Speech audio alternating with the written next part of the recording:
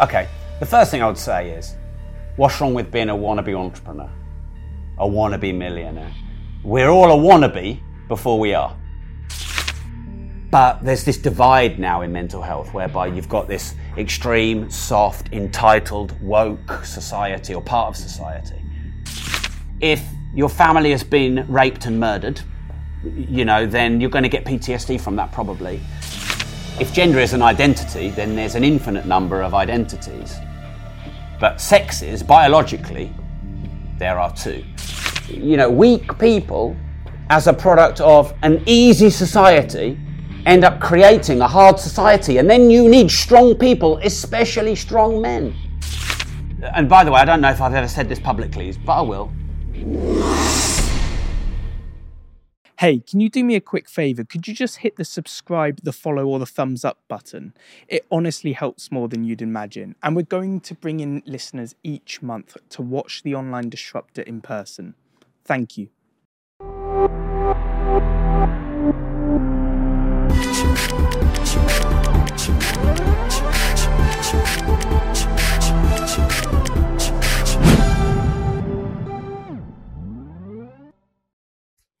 Rob, at the age of 25, I was £50,000 in debt. Quoted. What went wrong? I didn't know how to manage money. I didn't know how to manage my emotions around money.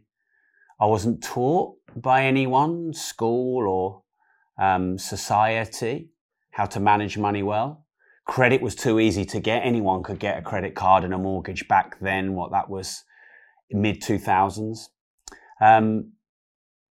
And, my money situation only changed. I getting out of debt and making my first million, then my 10th million. And where I am now only changed when my behavior around money changed and my beliefs around money changed to drive the behaviors. So essentially what went wrong is I was buying depreciating liabilities on credit, i.e. creating debt on credit cards to buy depreciating liabilities. So the debt accrues interest and therefore you owe more. And the thing that you buy goes down in value and therefore depreciates more, so you lose twice. And it was only until I educated myself around money did that changed.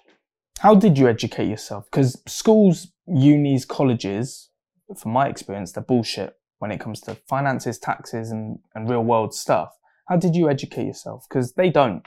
Yeah, I think if you want to be a doctor, a dentist, a lawyer, an accountant, a solicitor, then going to a good college can potentially set you up for a good career. It's no guarantee though. But yeah, if you want to be an entrepreneur, for example, occasionally intellectuals and economists criticize my book Money. I've done 200 million in sales. Name me an economist that has. Name me an intellectual that has. It's very rare. So I'm not a theory type person. I'm a practical reality type person. Look, it's a bit of a rabbit hole going down into why schools and colleges and universities don't teach proper financial management, to start your own business, how to get taxes down. Ultimately, it's because it's not in their self-interest. People think that banks exist to protect your money. They don't. Banks exist to make profit. So why would the system teach you how to not be reliant on the system? Because then the system wouldn't be able to make money from you. It doesn't want you to be a free, independent thinker. It wants you to get a mortgage and be in debt for 25 years and then remortgage it and be in debt for another 25 years. It wants you to pay into a state pension so you can essentially fund the state. It wants you to just keep paying taxes and not try and write off or offset any of your expenses. It just wants you to, do as you're told. And I'm not bitter about that because if I could, for £10 million, buy a money printing machine that I can put on my desk and print my own currency, I would. Why wouldn't I? And the government have one of those. And I'd have one of those if I could. So I just want to educate people. This is the thing. My mission is to educate people to get better financial education and knowledge. I want to educate people to know how the system works. You're going to be pissed off at first because you've been told a lie. But then once you've got over your own emotion, you realize this is just human nature. And then you take the skills, because actually money is an amazing tool and the banks is an amazing way to create profit. And you take what you learn and you remove your human emotion and your judgment and you go, okay, how can I do that for myself, my family, my community? And that's really my mission. So the school system is never going to change. That's why I decided to launch my own foundation. I can try and change the school system. Why are they going to listen to me? Or I can create my own school system. Let's talk about your family. They didn't support you. They couldn't help you. Yeah, they did support me, and this was part of the problem. And I love them for it. But in some ways, the support my dad gave me helped me be entrepreneurial, because he always taught me that there's work out there, and you can go and get work out there. And if you want to earn money, go and do a good job. And it just so happened I was working for him from age 6. But also, because my dad loved me and he didn't get anything really from his parents, he supported me at times too much. Helped me buy my first house, bought my first car, paid for my school, paid for a lot of my college. And whilst I contributed too, I knew I could always fall back and rely on my dad. And that didn't serve me to be entrepreneurial. So he did it with love, and I don't blame him for it. But what I teach people now is you've got to build up your own skill set and your own ability to earn your own money, create your own business, create your own economy. Look, in some instances, if your main attribute is beauty, you might be able to marry into money. I used to be quite critical of that. I'm not critical of that anymore if you offer value. My wife married me before I was rich. She got with me before I was rich, and she supported me, and she doesn't work now. And I think that she offers equal value. So my tune's changed on that a bit. And, some people will inherit it, but that can be a curse because you didn't learn the skills required to make, manage, and multiply it. So really, I just took it upon myself to self-educate. And I've become way more successful through self-education than I have through traditional education. Uni and college, sixth form, none of this. I did geography at GCSE, which is geography in French. I've no use for that, no functionality. You haven't used that? No, funnily enough, I haven't used that to make millions. Yeah. And I did architecture, and I haven't used that for any purpose. But all the stuff I self-educated with on, following influencers and creators and reading books and listening to podcasts and going on courses. I mean, now, of course, I've become the teacher of that. These are the things that work in practical reality on the streets. Definitely. December the 15th, 2005. It was the worst day and best day of my life. What happened? My dad had a nervous breakdown in his pub in front of all of his customers. He got arrested and beaten up by the police, sectioned and diagnosed with bipolar. Before or after your £50,000 of debt? That was about the apex of my debt, because when that happened, I remember back at the time I was a reasonably useful, maybe about a blue belt martial artist. And I stood there watching the police beat my dad up, and I really wanted to intervene, and I just froze and I couldn't.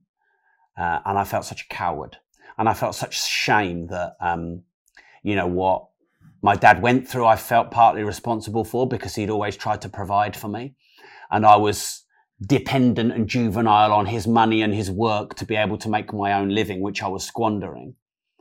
So, one of the reasons it was also the best day of my life was because that was the first day of the rest of my life. I feel like I have two lives, pre-December the 15th, 2005 and post-December the 15th, 2005.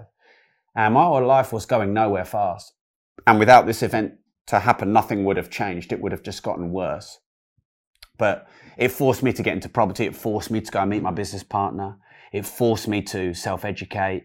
It forced me it gave me a reason and accountability to make some money. I since retired my parents. I gave them a load of money, keep buying them a new car, gave them a house. And none of this probably would have happened pre-December 2005. Did this impact you mentally? I mean, everything impacts you mentally. Yeah. Everything. So obviously, like Harry's clicking is impacting me mentally right now. He's just trying to leverage the time and do a bit of work, but is that what he's doing right now? Yeah, of course he is. He's out there getting big guests for our podcast. I know he is. Will.i.am coming soon. Really? Yeah. Everything affects you mentally, but the question is, it's not what happens to you; it's how you respond to it. So, anything can be a stressing or a blessing, depending on how you perceive it. And I think I perceived it as a stressing at first because I didn't know how to handle it. I now look back and realize it was a great blessing, and it was the first day of the rest of my life. I'm not one of these guys that a few years ago, I did talk a lot about mental health because, there's a lot of people suffering. But there's this divide now in mental health whereby you've got this extreme, soft, entitled, woke society or part of society, which is, I can't do a full day's work because of my mental health. And these people don't know that they're born. And, their grandfathers fought in wars. But then on the other side of it, male suicide is really high. There are stresses and strains on life and women as well, but men. And there are real things that can affect you. So, ultimately, I think mental health is about contextualizing what's going on. If your family has been raped and murdered, then you're going to get PTSD from that probably. And that is something that is dramatically going to affect your mental health, and you should get therapy and you should get help. If you got a critic on YouTube taking the piss out of the buckle on your shirt, should not be affecting your mental health. So we've just lost a bit of context in the world. Is mental health a trend? Because for me, it almost feels like this blow up of like LGBTQ stuff. It feels very similar to that. No? You missed out the plus. Plus. Oh, sorry. Plus. Cancel, motherfucker. No, it feels like that. Like 10 years ago, there wasn't these, like, what is it? There's 150, it could be 150 like thoughts or something now, can't you? Like, do you know what I mean? What's the word? You don't mean genders, do you? Yeah, 100. You can be like 150 genders. Apparently, according to Kate Hopkins, there are 2. Yes, I agree. Well, actually, there's 2 sexes. If gender is an identity, then there's an infinite number of identities. But sexes, biologically, there are 2. Can you be born a eunuch? I think it's possible to have. So there's 2 and a bit genders. So there's 2 and a bit sexes. I'm trying to give you a viral short here. So bear with me because this might be good for you. So there's 2 and a bit sexes. And there's an infinite number of genders. Because actually, if you want to identify as a goat, a eunuch goat, who am I to tell you can't? I'm probably not going to hire you because I'm not looking for eunuch goats. But I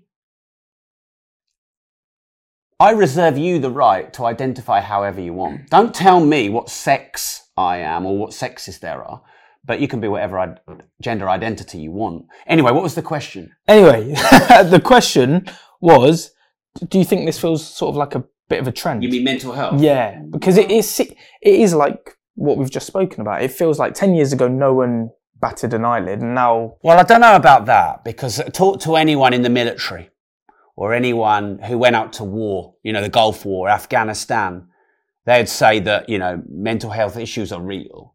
So I think what you're saying is, has it become more pervasive on social media, and is it getting more engagement and clicks? Yeah, probably. But that's also good. Because there are a lot of people who've struggled with genuine mental health issues and there's no awareness of it. What I will tell you is, if you're a man 50 years ago and you complained and said, I'm emotional and my mental health isn't very good, you'd be ridiculed. And so if there's something genuinely going on, there's some PTSD or there's genuine illness, I think it's really good that people now feel like they can speak out.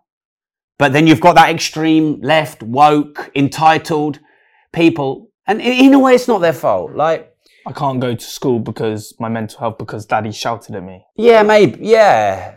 Yeah. Maybe not even that bad. But we are a product of our environment.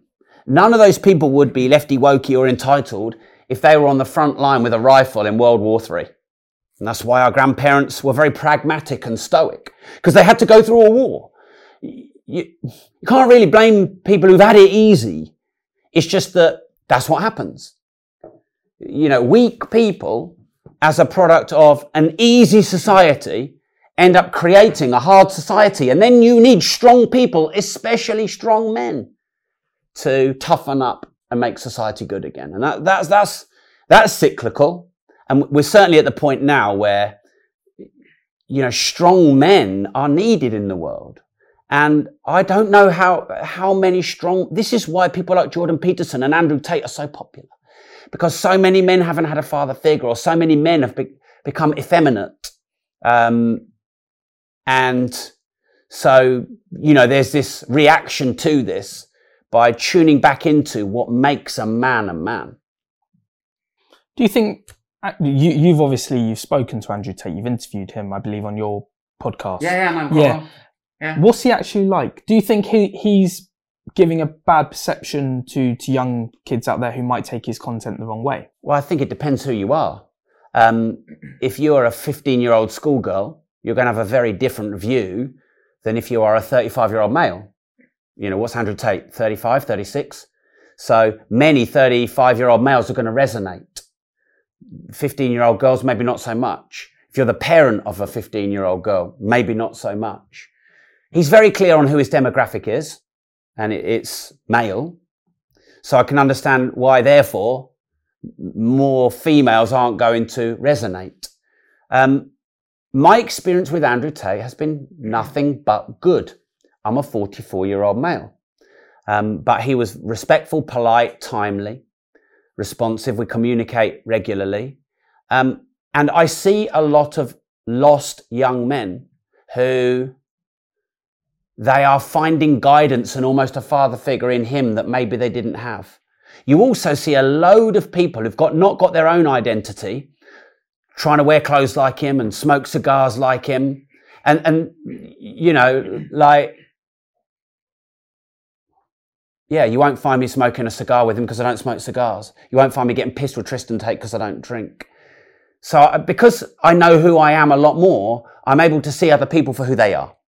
And I also like to judge people on how I am. Also, he's not currently yet convicted of any crime. If he becomes convicted of a crime and there's proof, then I'll address that at the point. But currently he's not convicted of any crime. So a lot of, social media has become the judge, the jury, and the executioner. And, hit jobs on mainstream media, which don't really seem to have come forward with any proof, mainstream media is dying, BBC is dying. And so it's really using Andrew Tate to stay relevant and get clicks and eyeballs and views with an ulterior motive, with a hidden agenda, with no transparency. And I really have a disdain now for mainstream media because of that. Yeah. Is Andrew Tate intelligent? Yes. Does he know what he's doing? Yes. Has he played the social media game? Yes. Has he made probably north of 100 million out of it? Yes. Would I do the same? Yes. Might I have said some of the things he said? No. Have I said some rather silly, flippant things in my life? Yes. Who am I to judge? Would you say the most controversial things he said if you knew you'd blow up on social media? Is that important to you? I think you've got to actually... is blowing up on social media important to me? Yes. Does it create the identity of who I am? No. I know who I am, and I know if my content is good. Harry and I talk about this a lot because we're trying to... if I have a podcast and no one watches it, I don't have a podcast. If I have a YouTube and no one watches it, I don't have a YouTube. But I always say to Harry, at the end of the episode, whether I think it's good content or not. And if I think it's good content and Harry thinks it's good content, then that's good enough, isn't it? And if it goes viral, great. And if it doesn't change the identity of who I am. At times, we've probably tested stuff which is maybe a bit gimmicky. And the reason we've done that is because we need to be seen, otherwise we don't exist. An artist wouldn't paint if no one would see their work. It's not why they paint. They want people to see and experience their work. But you'd probably have to put in front of me the exact phrases, because some would probably say, no, I wouldn't say that. Yeah, I might say that. I'd probably reword that. It depends on the context of what I am saying. I read something on your LinkedIn on the train up that said, I can't remember exactly what it was, but it said something along the lines of all these 21-year-old kids come to me wanting to come on my podcast and talk about how to be a man and how to win at life. And how to date women. Yeah. Why did you write that? I mean, I know why you wrote that. Why did I write that? Yeah. Because it's the truth. Why? Why is it the truth? You'd have to ask all the people who want to come on my podcast. I like, on the one hand, I respect someone who goes out and asks a question. You know, there's people I'm trying to get on my podcast. Russell Brand. We've had some communication there and he's not yet replied to come on the show. He might say something about me. I'm still going to try. And I love a trier. Yeah. So I don't have any problem with anyone asking me. It's just, number one, maybe don't ask me before you can offer me something. I mean, I can offer Russell Brand probably millions of views, but Russell Brand might perceive he can get that anyway. But I can offer something to him. Whereas what can a 21-year-old kid who's had, a few women teach me about relationships? I'd rather have someone come on my podcast who's been married for 50 years. I think they can teach a lot more about relationships than someone who's 21 who might have had 4 of them and read a couple of online courses and now is the guru of them. And watched Andrew Tate. Maybe. And yeah, some of them have come from his community. And they've got this bravado because Andrew Tate's got bravado, but the timing of it is wrong. There's a couple of people who I want on the show, and I've asked, and they've declined. Who? Good question. Do I want to reveal that? Who's declined the show?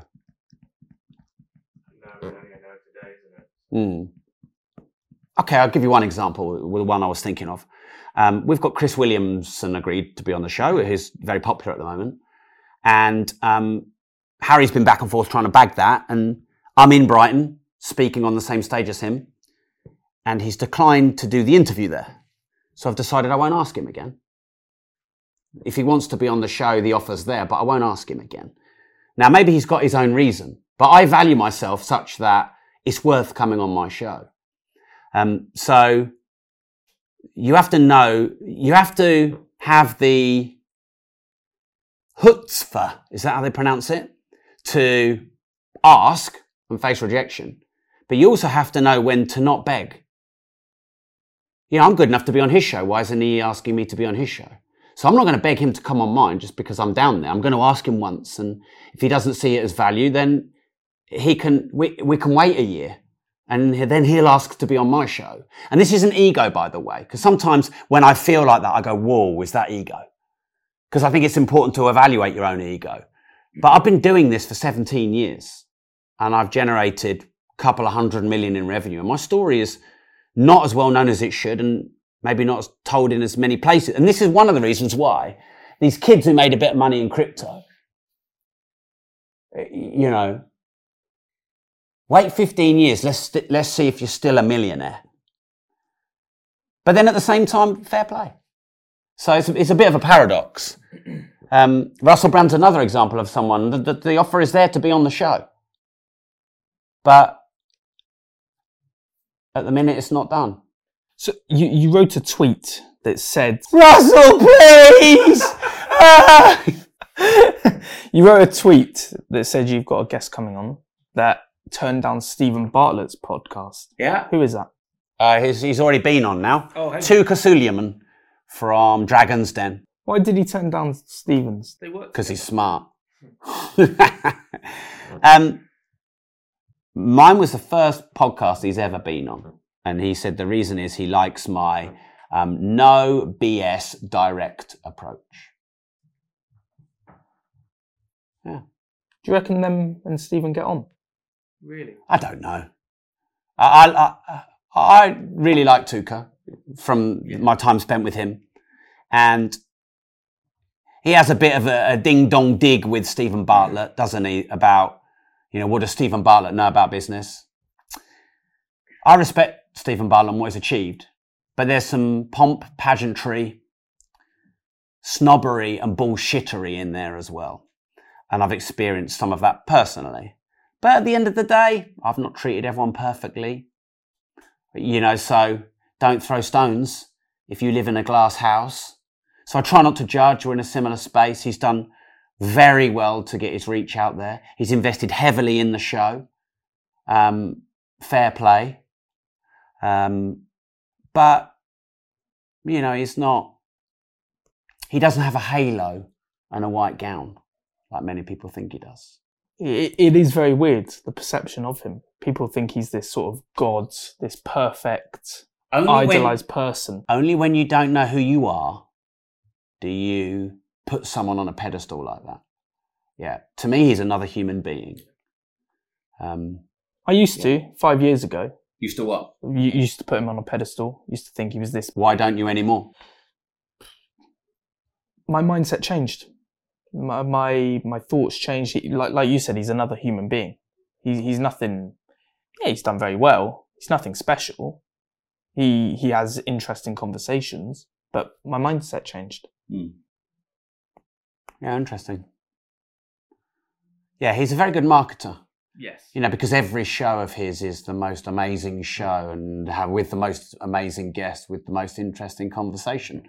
But surely that can only be one of them. So, for those who don't know, which, let's be fair, most people listening to this will know, is you're a very, very talented, incredible, hardworking... Good looking. Yeah.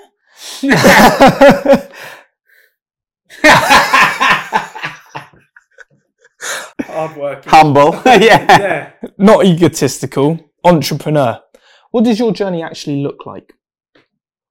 You mean the past, the present, or the future? Past, present, and the future.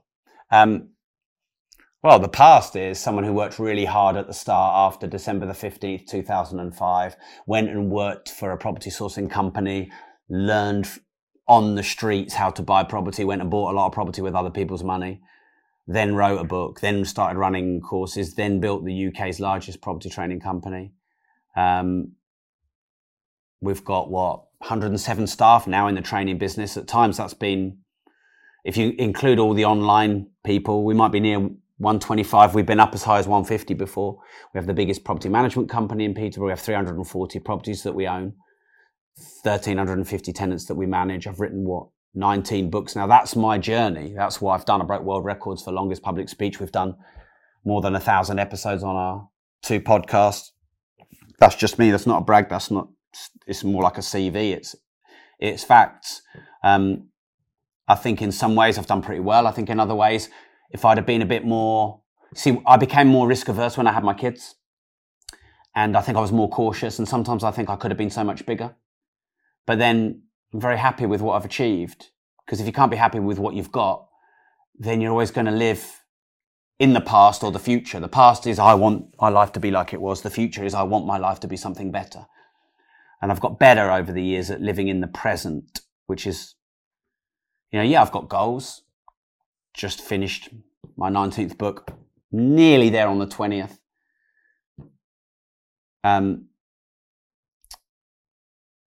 So there's that, write those 5 to 10 pages a day, every day, stay present to do that. But then there's also the 3 and 5 year planning of the growth of the businesses. In some ways, I feel like I've done very well despite myself, because I was a big ball of negativity and jealousy, and I didn't have any skills, entrepreneurial. Well, that's not true. I did have some. So in some ways, I think I've done well in spite of myself. In other ways, I feel like I'm just warming up. 17 years in, 44. I think it's about now that the average age of the average person that starts their business, I've had 17-year head start. So in some ways, I think, I'm just warming up for a good next, hopefully, 40 or 50 years. One thing I'm curious about is because I've spoke to entrepreneurs who had a goal when they started what success looks like when they started their business as opposed to now. What did success look like when you first started out after? Get out of debt. I mean, to not be in debt was successful when you're 50 grand in debt. And then it's to make 3 grand a month, then 5 grand a month, then 10 grand a month, then your first million, then your 10th million. So, you're normally pushing new levels.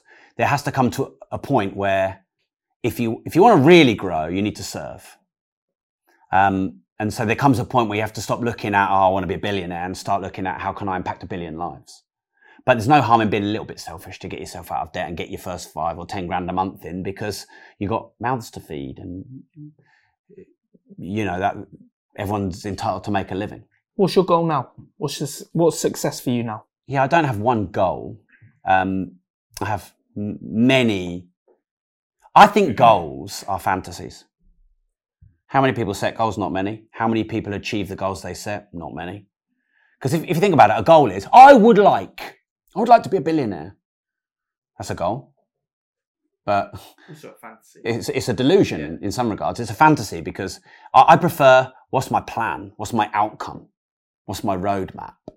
So I want to keep writing books, especially on the subject of money. By the time I'm age 50, I want about 6 million extra followers, give or take, and to be one of the world's leading perceived authorities, because all authorities are perceived, on money. And I have to write a lot more about money over the next 6 years to achieve that goal. That's definitely one big goal of mine, which is why you're seeing a lot more of my content around money now.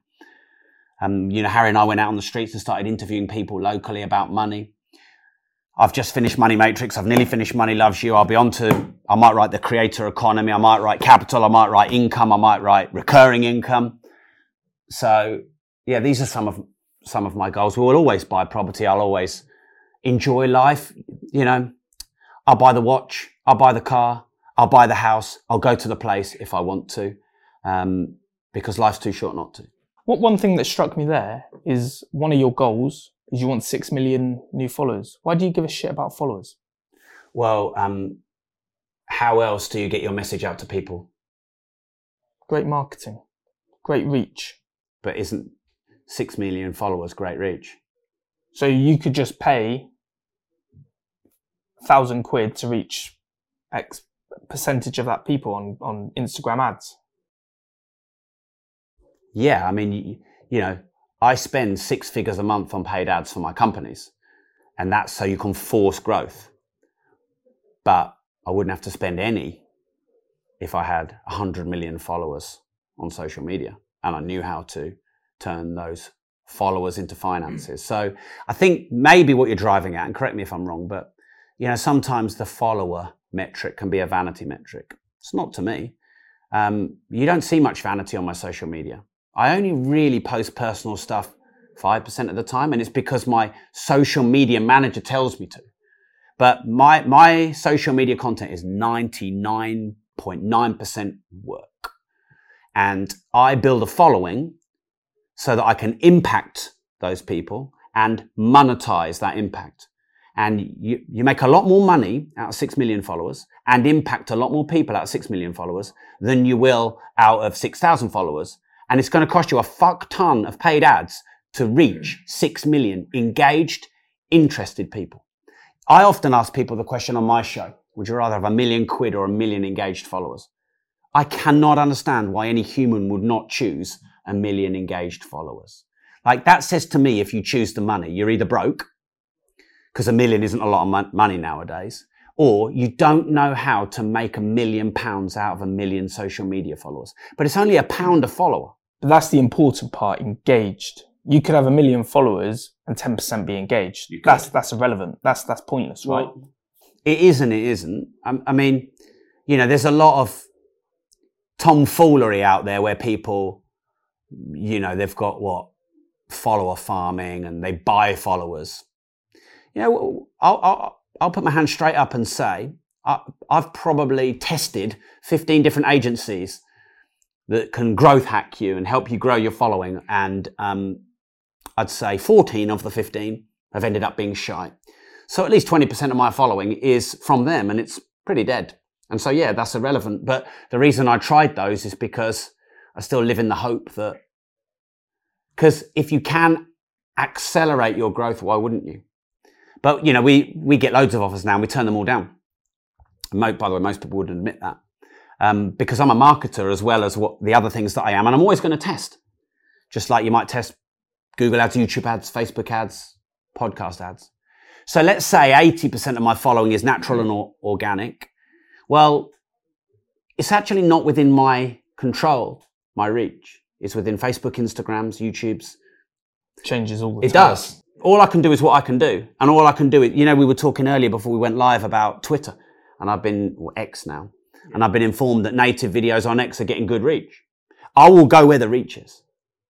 and I will move away from where the reach isn't. So yeah, I could have a lot of followers. If I've not got any reach, it's not relevant. But also, not having many followers is also not relevant. One thing I wanted to sort of pick your brains on is I see quite a bit of this on like Instagram, LinkedIn, Twitter, and X now. And I won't lie, I've been quite guilty of this in the past. Are these wannabe entrepreneurs? Especially when I started my business, I would describe myself as a wannabe entrepreneur. What are your thoughts on these people who want to be entrepreneurs for girls, for Twitter buyers, Instagram buyers? Okay, the first thing I would say is, what's wrong with being a wannabe entrepreneur? A wannabe millionaire? We're all a wannabe before we are. So if anyone is trying to start a business, you'll never see me criticize them. In fact, I'll support them. If I see them on social media and they're, a bit of fake it before you make it and they're trying to be and they want to be, fucking fair play to them. It's like an overweight person that goes to the gym. You will never see me ridicule someone who's got bad form or is overweight down the gym because they're fucking down the gym and they're trying.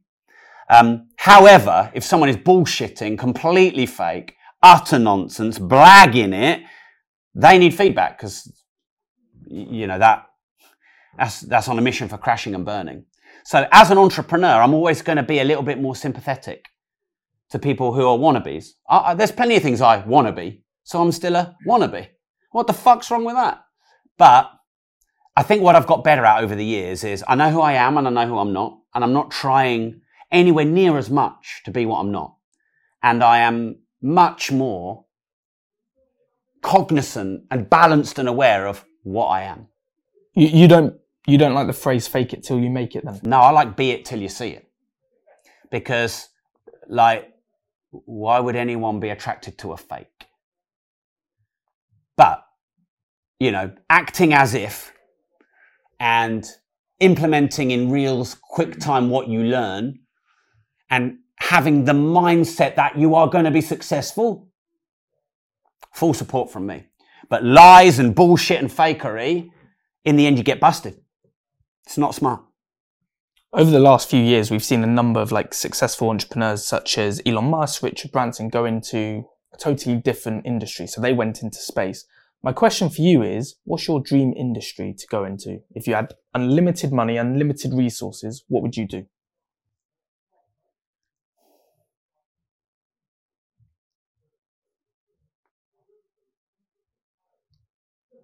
Right now, I'd probably dump unlimited money and resources into AI.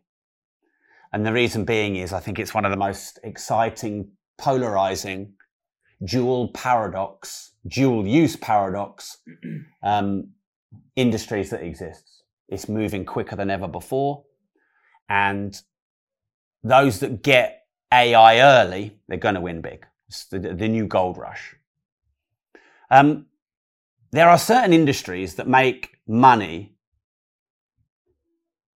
more easily than others.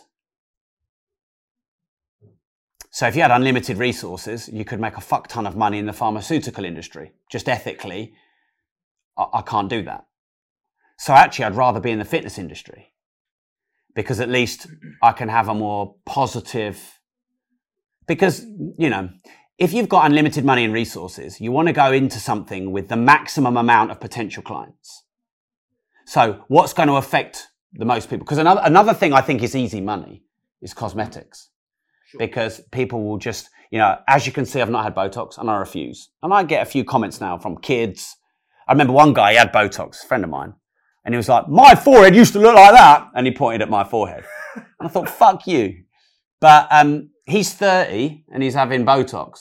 I'm 44 and I'm not. I'm holding on to my individuality. But, all this, the amount of money that people are spending to not look themselves is fucking easy money.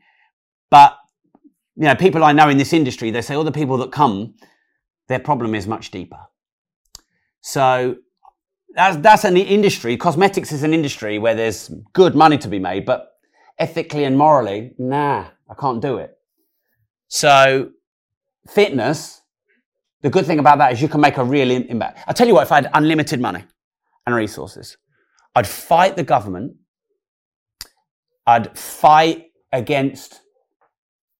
spend trillions in advertising, going for walks, going to the gym, taking full responsibility for what's wrong inside you or what you don't own that's making you overweight, and disencouraging you from taking this new super drug that you can take that apparently can make you lose a load of weight.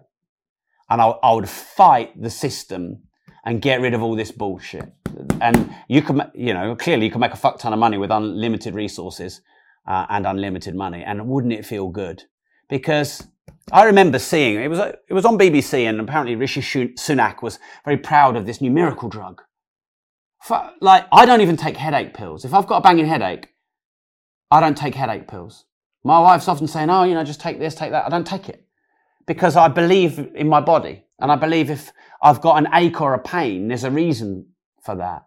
And yet we fucking drug up society, playing on their insecurities and allowing the big pharma to make billions. Imagine if you could make billions by teaching people stuff that really fucking works. Hot and cold therapy, 20,000 steps a day, a good balanced diet. Wow. I'd love to do that. Amazing. One thing I wanted to ask you about your podcast is you've had some incredible guests on here. One I was watching on the train up was the one with Jake Paul. I thought you were brilliant. Him, I thought just say it. He was a twat. He came across as a lazy, Jake Paul, arrogant, lazy, not wanting to be there twat. And I don't get why. Why do you think? The human part of me likes to have some empathy. Maybe he had a lot of shit going on. Who knows? Maybe he'd had some bad news. Because, do you know what? Most of my staff, when they're not performing in work, is because they've got personal problems at home. And if you understand that and you have empathy without being a pushover, that can be useful. You can be seen as a good manager. So the human part of me likes to think like that. Just like, the human part of me has muchos respetos for Stephen Bartlett. But then, and by the way, I don't know if I've ever said this publicly, but I will. I donated a fair sum to his anti-bullying charity. Now, would I have got the podcast without it? Maybe, but I put a good sizable donation to make sure that was done. Might have been harder to get. Yeah. I mean, some people won't go on a show without getting paid. So, and yeah, he was apathetic, probably high, obnoxious. But one of the clips got, 7.5 million views on TikTok? If he'd have been all nice and pally, would that have happened? Maybe not. So it is what it is. I don't know. You see, I don't really know Jake Paul. And I really respect what he's done. I think he's been very disruptive in boxing, and I think he could change that sport. I'd like to interview him when he wants to do it, because clearly he didn't really want to do it. But the thing is, you either do it or you don't. Do you regret giving that lump of sum to get him on at that time, or would you? No, that donation went to an anti-bullying charity. So when people say, "Oh, what a fucking waste of money," that money goes somewhere. So, for example, my wife and I were watching a series on TV called Lioness. And, there's this billionaire criminal and they have this lavish wedding. And my wife's like, what a fucking waste of money. But what about all the little boutique companies that got paid, the cake maker, the furniture provider. So nothing's really wasted in that regard. It's not how money works. So I essentially donated to an anti-bullying charity, being bullied myself. I think that's really good. In my ideal fantasy of how I would have liked Jake Paul to be, would I like to have him to be respectful and, give me more time and enjoy the show? Yeah. But actually, you're not talking about the 990 episodes I did with 990 cool, interesting people who weren't disruptive and rude and obnoxious. You're talking about, everyone talks about Jake Paul or Chris Eubank, and they were the two, rude, obnoxious. And everyone talks about because that lasts, right? It's this invisible PR thing that people don't see. People see them be rude, obnoxious, a bit of a twat. But whereas you're nice, you almost feel a bit forgotten. The problem is nice doesn't go viral. I know. So if you want to say something rude, you crack on now. Oi, Jake, fuck you, and come on my podcast for round 2. Of course I'd have him straight back on. And actually, I'll tell you what, if I'd have been there, I reckon he'd have been different. Yeah. We always like to do face-to-face much better than Zoom. Actually, the Zooms are hard for rapport. Do you remember the one we did with Jordan Belfort? You know, that was a bit awkward and tense, and they're always better face-to-face. But, we obviously weren't able to make it happen. I mean, the Floyd Mayweather ones, Floyd at times, he was pretty defensive and you can't break them in person as well, can you? I mean, I'm not trying to break them. It's not my goal. And I have to be careful. As an interviewer, the human side of me wants rapport. But what's going to make a great interview? If I had a public argument with Donald Trump, that would be much better for virality than if I had a nice conversation with a nice person. Unfortunately, I'm not saying that I like that or that it's right, but I challenge my guests a fair bit more now because that's what people want. Anyway, finishing up, let's talk. Moving on a bit from Jake Paul, boxing. You've had one fight? Yeah, one and done. Didn't go very well, did it? It depends how you define going very well. Well, you lost in 3 2-minute rounds. The majority of the 1,800 people that were in the room because I got them in the room. We raised nearly £250,000 for charity. I don't know if you've ever had a fight and raised that amount of money for charity. Never had a fight. Would I don't want to ruin this face. Would I do a second fight and lose it to raise that kind of money again if my wife would give me the blessing? Yeah, I would. I fought someone 20 kilos heavier than me. I absolutely hammered him for most of the first round.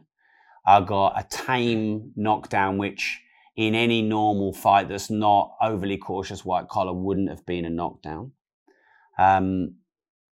Most people thought I won the fight. Most people thought stylistically I was the better fighter. And so the only thing I lost was the perception of whether I won or lost to 3 apparently independent judges. That was the only thing I lost. Everything else, I won. I got significantly fitter and stronger. I still box, can probably look after myself a bit more on the definitely can considering compared to where I was. So I don't see it as a loss at all. I see it as 10 victories and 1 minor defeat. Was the beef real with Samuel? Yeah. You don't like him? That's a complicated question because I'm able to transcend my own judgment. Like, was he a good opponent for me to have in that fight? Yeah. Was he a better opponent than someone I'd be more friendly with? Yeah. Was he good at selling the fight? Yeah. Did he play, certainly to my audience, not necessarily his, but to mine, did he play the villain really well? Yeah. Did he take the fight seriously? Yeah. Is his life a lot better for fighting me? Yeah, he's still boxing. He's got another one coming up. I can't say that I dislike anyone. Are there things about the way he is that I wouldn't be like? Yeah. But it takes 2 to get in the ring. And you know, what we did was, like, there's nothing anyone can say that would make me think anything other than what we did was pretty amazing. Because do you know what I was told by the event organizer? It said most lower level professional boxers don't ever get to experience an event like this. Do you know what hundreds of people said to me? That was more entertaining than most real boxing fights. We put on a fucking good show. And so I'm very proud. And sometimes it's not about whether you got the 1 or the 0. It's about how you showed up. And I gave him everything he wanted, and he beat me on a split decision in a really fine margin. If I'd have done 4 rounds, I would have won. If I'd have done, it got him down to my weight, I'd have won. If there'd have been head guards, I'd have won. And that's a fact, because the knockdown wouldn't have happened without, with a head guard. If I'd have done 16-ounce gloves, I would have won. By the way, this is not me giving sour grapes, because I'm sure if you were interviewing Samuel, he'd be saying, well, no, I won and the better fighter won. Fair play to him. And also, I think I was pretty humble in defeat, and I let him have his moment. So how can that be a loss? I'll tell you who lost. Anyone who's had an opportunity to do something like that, or even smaller than that, and said no. Amazing. Well, we've got a closing tradition on this podcast. It's one question, 3 quick fire answers. What 3 things is Rob Moore grateful for right now? And my family. Great people around me.